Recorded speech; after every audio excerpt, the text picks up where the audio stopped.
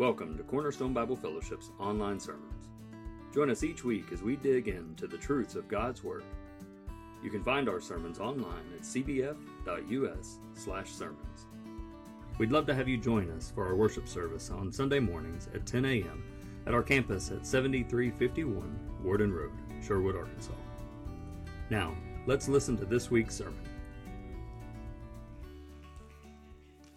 Good morning. I'm Mark Wooderson. My wife Diane, down here in the second row. And in the church directory, we're third from the end. We're the last W in the directory on this computer that some people still call a phone. In your church directory there, you'll find us there. My email address is there. If you have any questions about what I'm sharing here this morning, or you'd like information on any of my sources, I'd be happy to interact with you. We, as Bill said, we visited Cornerstone on the second Sunday in September in 2017. We moved here over Labor Day weekend, 2017. So one more month, Labor Day weekend coming up, we will have been in Sherwood for 3 years. Coming from Iowa, Diane and I graduated from the same high school. We had our first date my senior year. And then through family connections, I actually ended up going to college down the I-30 in Arkadelphia to Ouachita. So I'm a Ouachita grad. That's my Arkansas connection. And got my degree in business administration right after I graduated. Went back home to Iowa. Diane came down right after her senior year. My sophomore year was her freshman year. And so we were there together. We were married while we were in college, had our first child there. And we always talked about someday, moving back a little further south. We wanted to get out of snow country, for one thing. And we've got some grandkids here in Sherwood. So the grandkids are the big draw to get us here. And we wanted to invest in them during their formative years. This morning, I'm going to share a topic that I believe is very important and critical for any believer, any family, anyone who proclaims the name of Jesus Christ. And we're going to talk about that. My sources are, we're a basketball family. By the way, my youngest grandson is, he's Ryan. He's going into the 5th grade this year. You might make a note of that name, Ryan Wooderson. He's going to be in the NBA someday. He's already decided that. So we're basketball nuts, and there's a book my wife gave me on one of my birthdays a few years ago called The Whistleblower. Now, it's a book about basketball officiating, and it highlights the life of Ed Hightower. Am I doing something wrong here? Is this too close to my... Pull it out. There we go. Is that better? All right. If it clicks again, let me know. Don't want to be distraction here. Ed Hightower was an NCAA tournament referee. He refereed in 12 Final Fours. And he refereed in major conferences, the Big Ten, the Big East, Big 12, the Missouri Valley. So, well-known national figure. This is a story about his life. And I'm going to quote his mother, what she taught him growing up. And this book here is a Bible commentary written by a man by the name of William MacDonald. He's gone to be with the Lord now. He was a Bible scholar in the churches that we were in fellowship with, the churches in fellowship of our group of churches in Iowa that we were part of. The name of it, if you had to place a tag on it, would be Plymouth Brethren. But there aren't a lot of that type of church here. But it's elder-led, elder-ruled, just like Cornerstone. And when we came to Cornerstone, one of the first things when we came to Arkansas, we made the move to buy our house, and we started looking online, and we found Cornerstone in Sherwood, elder-led, just like the church we were comfortable with in Iowa. And so this man wrote 84 books. And the interesting thing of it is, he refused to accept royalties on any of it. So he didn't want it to be thought that he was writing these books to make money. He was imparting the Word of God. This is the New Testament section of his commentary, this one about this size for the Old Testament. I read this a lot whenever I prepare to teach. I love to open the Word of God, and we need to dive into that here now. The topic of the day is submission. Submission to authority. And as is our practice here, we'll take the opening passages of Ephesians chapter 6. So if you could stand with me in honor of reading God's word, we will start in verse 1 of Ephesians chapter 6. Children, obey your parents in the Lord, for this is right. Honor your father and mother. This is the first commandment with a promise, that it may go well with you and that you may live long in the land. Fathers, do not provoke your children to anger, but bring them up in the discipline and instruction of the Lord. Some versions say nurture and admonition. Verse 5, bondservants, obey your earthly masters with fear and trembling, with a sincere heart, as you would Christ. Not by the way of eye service, so you're not doing it for show, as people pleasers, but as bondservants of Christ, doing the will of God from the heart, rendering service with a good will as to the Lord and not to man, knowing that whatever good anyone does, this he will receive back from the Lord, whether he is a bondservant or is free. Verse 9, masters, do the same to them and stop your threatening, knowing that he who is both their master and yours is in heaven, and that there is no partiality with him. And then it transitions immediately into the whole armor of God. It says, finally, be strong in the Lord and in the strength of his might, put on the whole armor of God, that you may be able to stand against the schemes of the devil. You may be seated. Now, I don't think it's any accident that immediate transition right here bundled together with these verses on obedience is warfare. It is spiritual warfare. Obedience, submission, it's not natural. It's a struggle. Children don't come out of the womb immediately obedient.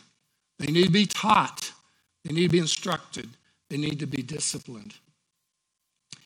And in verse 5, the King James says, be obedient to them that are your masters according to the flesh. According to the flesh. That's to say the physical and the mental things that we owe our boss, who we report to, whoever is our master. That's what a servant owes, is for the work that we're assigned to do, that we're paid to do. And then in verse 9, the King James says there, and ye masters do the same things unto them, forbearing, threatening, forbearing. What's forbearing? Forbearing is being patient and restrained. So it's a two-way street.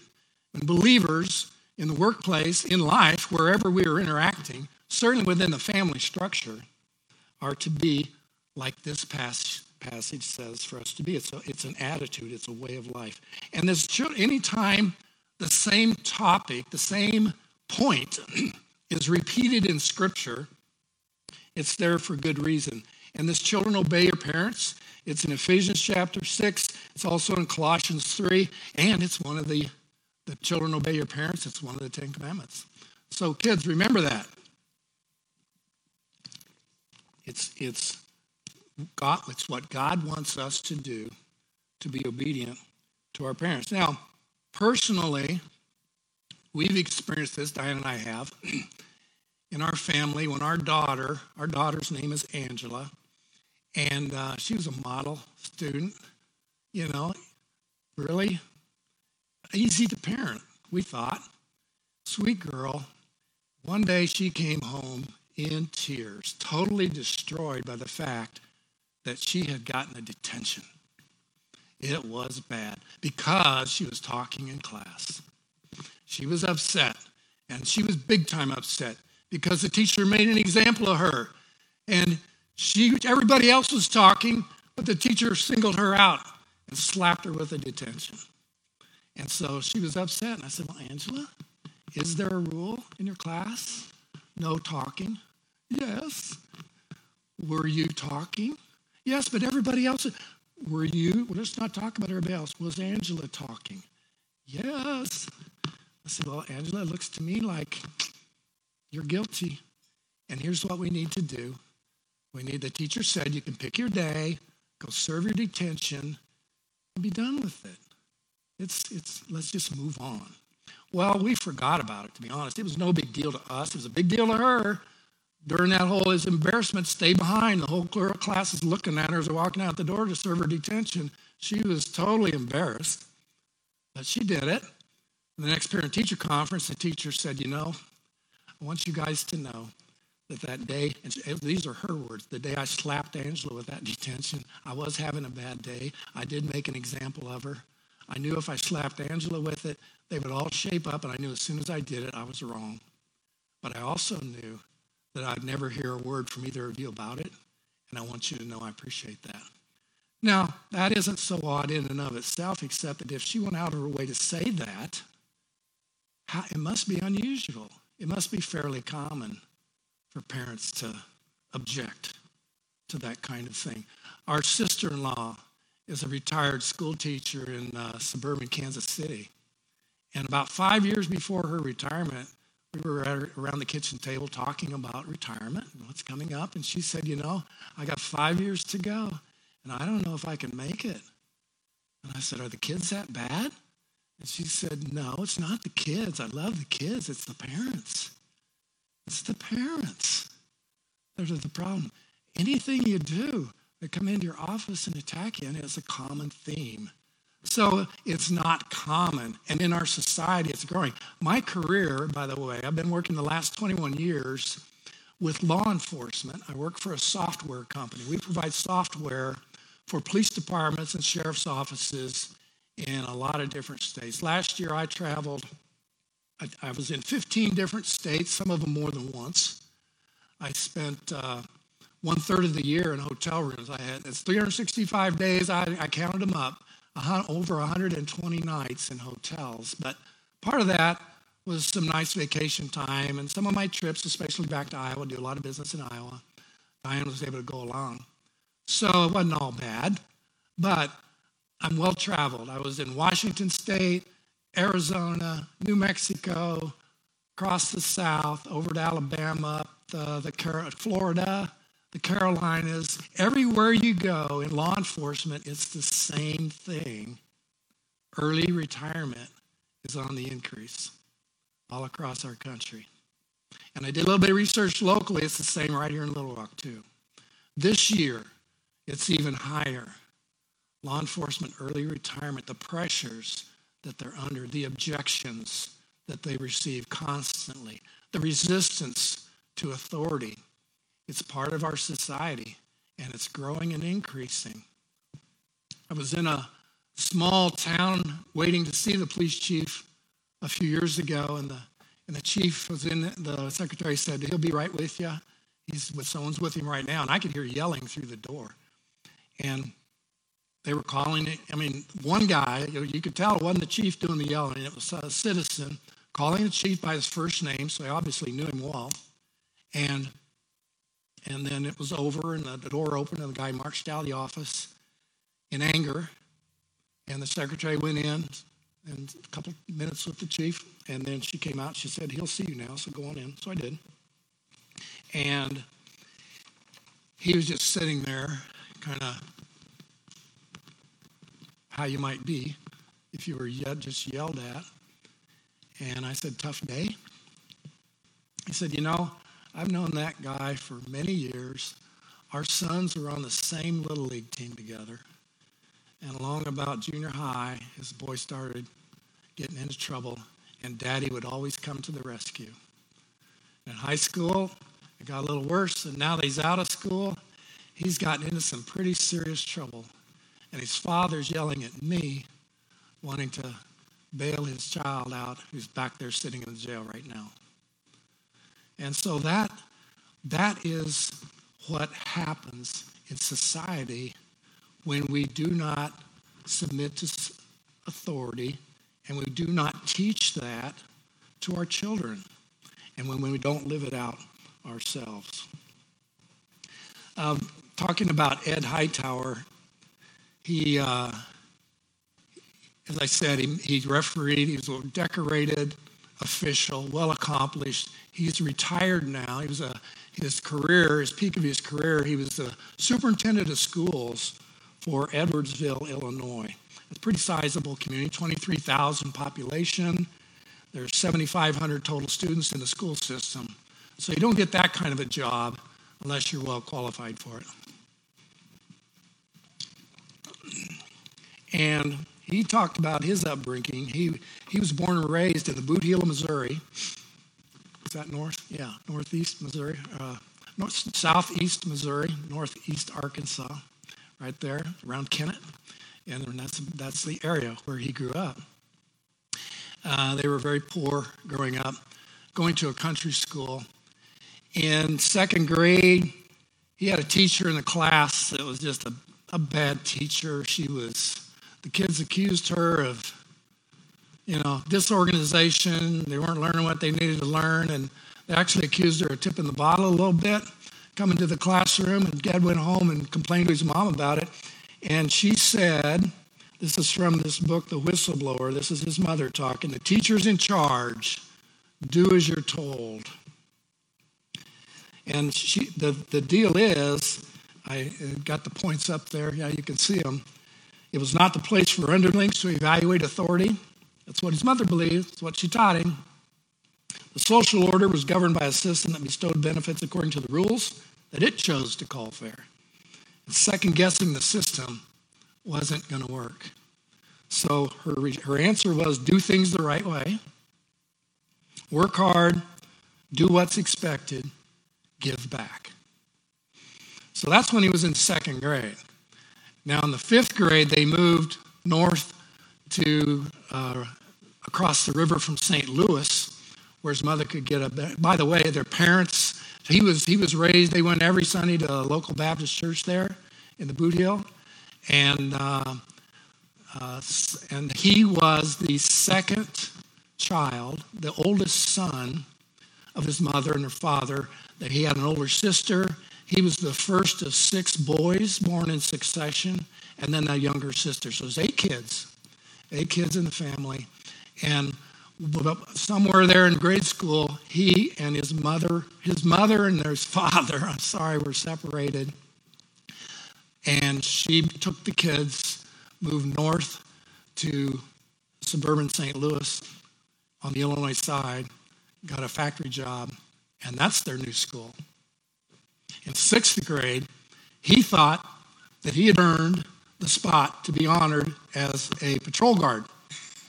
So 6th grade kids in this grade school, the outstanding students who were good in the classroom, were exemplary citizens of the school, were given the honor of being on the patrol guard.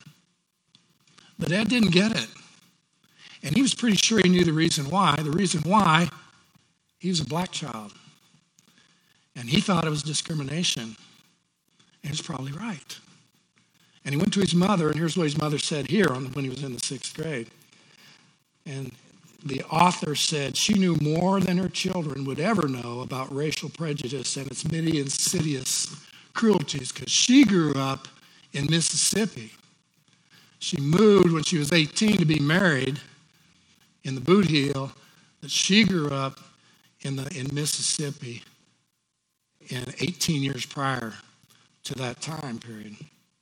So here's what she said. What does a school patrol have to do with anything? What does it matter? Do your work, get good grades, do as you're told. It's a hard line for a parent to take. Romans 13, Paul wrote, "Let every person be subject to the governing authorities. For there is no authority except from God, and those that exist have been instituted by God. Therefore, whoever resists the authorities resists what God has appointed, and those who resist will incur judgment.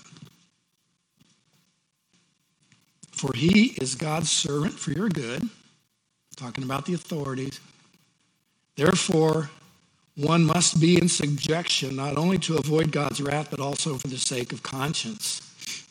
Now, there is an exception in Scripture. It's in Acts chapter 5. And the example is the apostles and Peter, in particular, were called before the chief priests, and they were quizzed, and they were told in Acts chapter 5, verse 27, we strictly charged you not to teach in his name. And they had. But yet, here you are. You fill Jerusalem. I mean, there was a lot going on in Jerusalem right in that period of Acts, man. People were coming to Christ. The church was growing. And it was out of control, according to the chief priest. Said, you intend to bring this man's blood on us. But Peter and the apostles answered, we must obey God rather than men. That's the exception. The governing authority we submit to until it comes to denying the faith. Right out of Scripture. Then here in Acts chapter 6, the church was growing so fast, the deacons were appointed. There was Stephen, who the Bible says was full of grace and power. He preached before the high priest in chapter 7. Then he was stoned. Saul approved of the stoning of Stephen. And in chapter 8 of Acts, Saul was personally ravaging the church.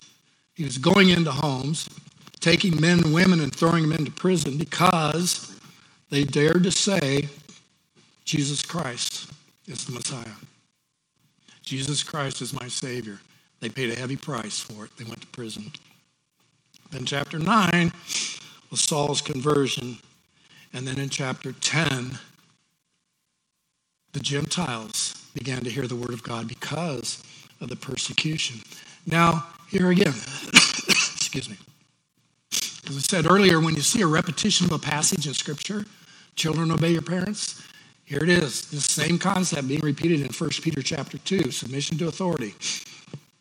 Be subject for the Lord's sake to every human institution, whether it be to the emperor as supreme or to governors as sent to him to punish those who do evil and to praise those who do good. For this is the will of God, that by doing good you should put to silence the ignorance of foolish people. By doing this, by doing good, by being submissive citizens, you are putting to silence the ignorance of foolish people. It's how we live. Honor everyone in verse 17. Love the brotherhood. Fear God. Honor the emperor. Verse 18. Servants, be subject to your masters with all respect. Now here we go. Not only to the good ones and gentle, but also to the unjust. You have a harsh taskmaster, you're still to be respectful and submissive. For this is a gracious thing when, mindful of God, one endures sorrows while suffering unjustly. And verse 21, for this you've been called.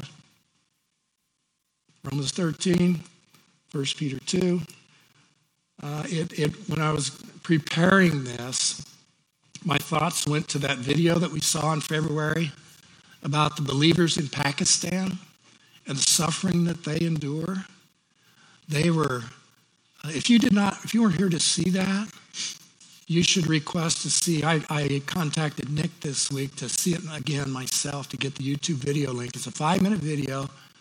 And if you don't have that, you can reach out. I've got it. I can send it to you if you want to email me for it. But they are, the narrator was one of the ones in the church who said, we are banished to the lowest place in society. We cannot get good jobs. We have no voice in the government. We know we will never advance. What kind of hope do you have?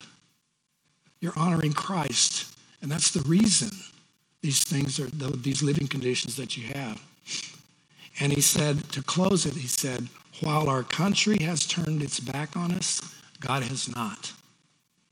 Pray that we will persevere in our faith no matter the cost. Bill McDonald, in his commentary on his opening introduction to the book of 1 Peter, This is the first paragraph. He said, Christians in Muslim and Marxist countries are so used to repression, hostility, and even downright persecution that they almost come to expect it. For them, 1 Peter is a tremendous practical help in accepting suffering as allowed by the Lord and is beneficial in producing certain desirable qualities such as perseverance. Paul said in Philippians, the first chapter, that his imprisonment was good and it was for the furtherance of the gospel. Philippians chapter 1, verse 12, I want you to know, brothers, that what has happened to me has really served to advance the gospel, so that it has become known throughout the whole imperial guard and to the rest of my imprisonment that my imprisonment is for Christ. And most of the brothers, having become confident in the Lord by my imprisonment, are much more bold to speak the word without fear. Children, remember when Sharon was going through the story of Joseph? And one of the segments she shared right here before the message one Sunday morning a few weeks ago was, Joseph said to his brothers, you meant it for evil, but God meant it for good. So Joseph said, in the big picture of things, it wasn't bad. The next thing I'm going to share, I debated within my own heart whether or not to say this, but I actually went online to look at opposing viewpoints to what I'm teaching here this morning and what I do believe to be true from the Word of God. And I found an article. I'm not even going to reveal the source. Again, if you want to know where I got it, I'll share it with you, but it's heresy. It's absolute heresy. And the title of the article, I cut and pasted this off the internet. It says, no, Romans 13 is not about obeying governing authorities. And he goes on, he starts out quoting by, everyone must submit himself to the governing authorities, Romans 13. So he quotes what we just read. And then he quotes, submit yourselves for the Lord's sake to every authority, 1 Peter chapter 2, what we just read. So he starts with that, can't deny it, it's in the Bible. But then he says, these passages are too often used to crush dissent, stifle protests, and discourage civil disobedience. We live in times when dissent is more important than ever. And he says, I'm concerned that if we don't get this right, we could easily find ourselves treading the path of the German church under Hitler's Nazi government.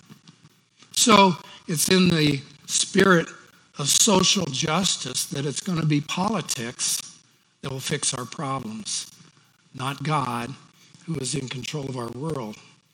You know, every time I stand up to open the Word of God, it never fails that my heart goes to James chapter 3. When someone teaches the Word of God, you better be right. You better be accurate, because there's a heavy price to pay. I don't really know even what the price would be necessarily, but it's pretty severe. And we'll read it right here. James chapter 3. Not many of you should become teachers, my brothers, for you know that we who teach will be judged with greater strictness. And Jesus said in Matthew 18, the disciples are debating, who be the greatest in the kingdom? What will it take to be great in heaven, Jesus? And he said, he called a little child to him. And he sat the child on his knee, on his lap. And he said, unless you become like this child and humble yourself innocently, that's the greatest in the kingdom of heaven. And he said, and so here's what he said about a child. That's how he sees you and I, by the way. That's how he sees me. That's how he sees you. We are his children. We're to be humble like that child before our Lord. And he said, whoever receives one such child receives me. I'm pointing the finger. Who knows what Jesus was like? He might have raised his voice a little bit, like I am right now. Whoever causes one of these little ones who believe in me to sin, it would be better for him to have a great millstone fastened around his neck and to be drowned in the depths of the sea. The next slide is 2 Corinthians 10, verse 3. For we walk in the flesh, though we walk in the flesh. Though we walk in the flesh, we are not waging war according to the flesh. We destroy arguments and every lofty opinion raised against the knowledge of God and take every thought captive to obey Christ. This is a lofty thought. It's heresy. It's wrong. It's in opposition to the Word of God. And there are people out there teaching such a thing today. Bill McDonald in his commentary said, those who have been justified by faith are obligated to be subject to human government. In every ordered society, there will be authority. There must be authority and submission to that authority. Otherwise, you have a state of anarchy, and you cannot survive indefinitely under anarchy. And you can read there what it says. This does not mean that God approves of all human rulers, everything they do. He doesn't believe in corruption, doesn't approve of it, brutality, tyranny. But the fact remains that authorities that exist are appointed by God. Believers can live victorious in a democracy, a constitutional monarchy, or even a totalitarian regime. And then later, in that same section where he's in his Romans 13 review, in the commentary, he quotes another man that I don't even know who it is, but it's a great quote, and I wanted to share it this morning. It said, it's Leslie Lyle, who said, the ultimate Christian answer to persecution, detractors, and critics is that of a blameless life, conduct above or beyond reproach, and good citizenship. In particular, submission is a supremely Christ-like virtue. It's true in the church. We've talked about school, raising our children, being submissive to government, being submissive to those who have authority over us. And in the church, in Hebrews chapter 11, it says quite clearly, obey your leaders and submit to them. That's our elders.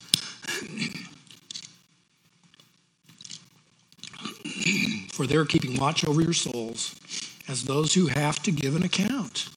Our elders someday before the Lord will give an account. And those who have served before them and those who someday will serve after them. Those who fill the role of elder in the church will give an account before the Lord. Let them do this with joy and not with groaning, for that would be of no advantage to you. Now, are we to follow them blindly? No.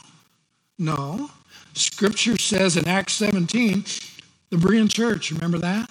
Paul commended them. He held them up. He said the Berean believers were more noble than those in Thessalonica. They received the word with all eagerness, but they were examining the scriptures daily to see if these things are true. Measure it by the word of God. We don't automatically reject it out of hand, but we do confirm it. We need to be in the word ourselves to know what the word of God says and confirm what we're being taught. A couple of weeks ago on our Wednesday morning prayer time that Bill mentioned, every Wednesday morning at 6 o'clock, the pattern is there's a devotion time. Then we break up for individual prayer, and we come back together, share requests, and pray as a group. And this particular week, this topic was obedience is better than sacrifice. In your worship guide, on that list of scriptures, there's a bunch of them. But I'm just going to share one. Proverbs 21. The king's heart is a stream of water in the hand of the Lord. He turns it wherever he will. Every way of a man is right in his own eyes, but the Lord weighs the heart. To do righteousness and justice is more acceptable to the Lord than sacrifice. Now, what's that saying? Let's read it again. To do righteousness and justice is more acceptable to the Lord than sacrifice. It's not what we say. It's not even coming in here on Sunday morning and offering our worship. It is to do it, to live it out in our lives. These tough verses about submitting to a harsh boss. The thing about being not harsh as a manager to a slacker employee, I don't know, somebody who isn't towing the line. That's not modeling Christ. It's how we live. The last two verses of the book of Ecclesiastes, this is not on the board. This is the summation of the book. There's 12 chapters. These are the last two verses. The end of the matter is this: all has been heard. Fear God, keep his commandments, for this is the whole duty of man. Jason read this just a few weeks ago. For God will bring every deed into judgment with every secret thing, whether good or evil. So the summary is, children, obey your parents. Students, obey your teachers. Citizens, obey the authorities. Employees, obey your employer. Live it out publicly. Teach your children. Live it out before your children. Teach your grandchildren. Live it out before your grandchildren. You know, my son and I, it comes over like they're involved in another solid church in town. And we share the faith. And we talk about intense things sometimes. We'll talk about Scripture. We'll talk about politics. And when Kevin gets on a roll, he can be pretty intense and bold. And you know what I notice? It's kind of fun to watch. His kids' eyes are glued to him. They are glued to him when he's espousing his view. They're listening to their dad. Obedience is better than sacrifice. It's how we live. Live it out before your kids. Submission should be our example to others. It should be our way of life. Jesus' death demonstrated his submission. That was Jason's last bullet point last week. John chapter 19, verse 30. When Jesus received the sour wine, he said, "It is finished." He bowed his head and he gave up his spirit. He gave his life. It wasn't taken from him. Last thought here before we wrap up. When Paul went before Paul was on his way back to Jerusalem. He fully expected, we're talking in Acts chapter 20, he was expecting to be killed. He wanted to meet with the official elders one last time. And when he met with them, here's what he said to them. "You yourselves know how I lived among you the whole time. From the first day that I set foot in Asia, serving the Lord with all humility and with tears and with trials that happened to me through the plots of the Jews, how I did not shrink from declaring to you anything that was profitable, teaching you in public and from house to house, testifying both to the Jews and the Greeks of repentance towards God and faith." I remember how I lived. Remember how I lived out what I taught. Not just what I taught. Remember how I lived it out. 2 weeks from now, there's a members meeting. The elders will be announcing a lot of things. And you and I might be hearing some of that. I mean, it's online. They've announced that. Much of the business that will be discussed is online on our website. So you can go there and see that. And I've done that. I've read it all. But, you know, there'll be some things, there'll be some changes made that maybe are a little uncomfortable for some of us. But just know the elders have labored over that in prayer. They spent hours discussing the business of the church. They have prayed over it. They've searched the scriptures. And they're open to questions and input. But it's our job as believers, members of the body, to support them and to submit to their leadership and to follow their guidance. And then there's another thing where, you know, this might even be tougher. I don't know if you know this or not. I don't know, it's commonly known. But in November, there's going to be an election. Did you all know that? Okay, there's going to be an election. And some people are going to be disappointed with the outcome. Some people are going to be sorely disappointed with the outcome. And so I'm talking Mark now. You can listen in if you want. I had a preacher, a pastor in high school, junior high school. He said, when you point your finger like this, just remember there's 3 coming right back at you. So I'm pointing the finger back at myself, and I've really thought about this. Is it Mark?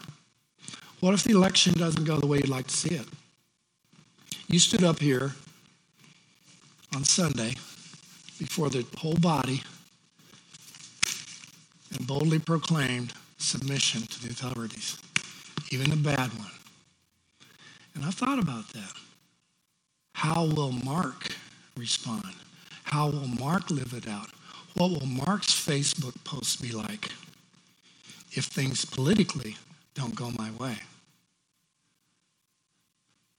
We all need to think about that. Thank you so much. You've welcomed us with open arms 3 years ago when we came here. We love it here. We love our Cornerstone family. I thank you for your kind attention this morning. And I want to close in prayer. Father, speak to us through your word. I thank you for the way you spoke to me in my preparation for this. I pray that it can be received in truth. And any missteps or misspoken words I may have said will not block the truth of the word that you have for each one of us, the message individually for us to take to heart and live out in our lives. We thank you for loving us. We thank you for our Savior, Jesus Christ. And it's in his name we pray. Amen. You are dismissed. Thank you very much.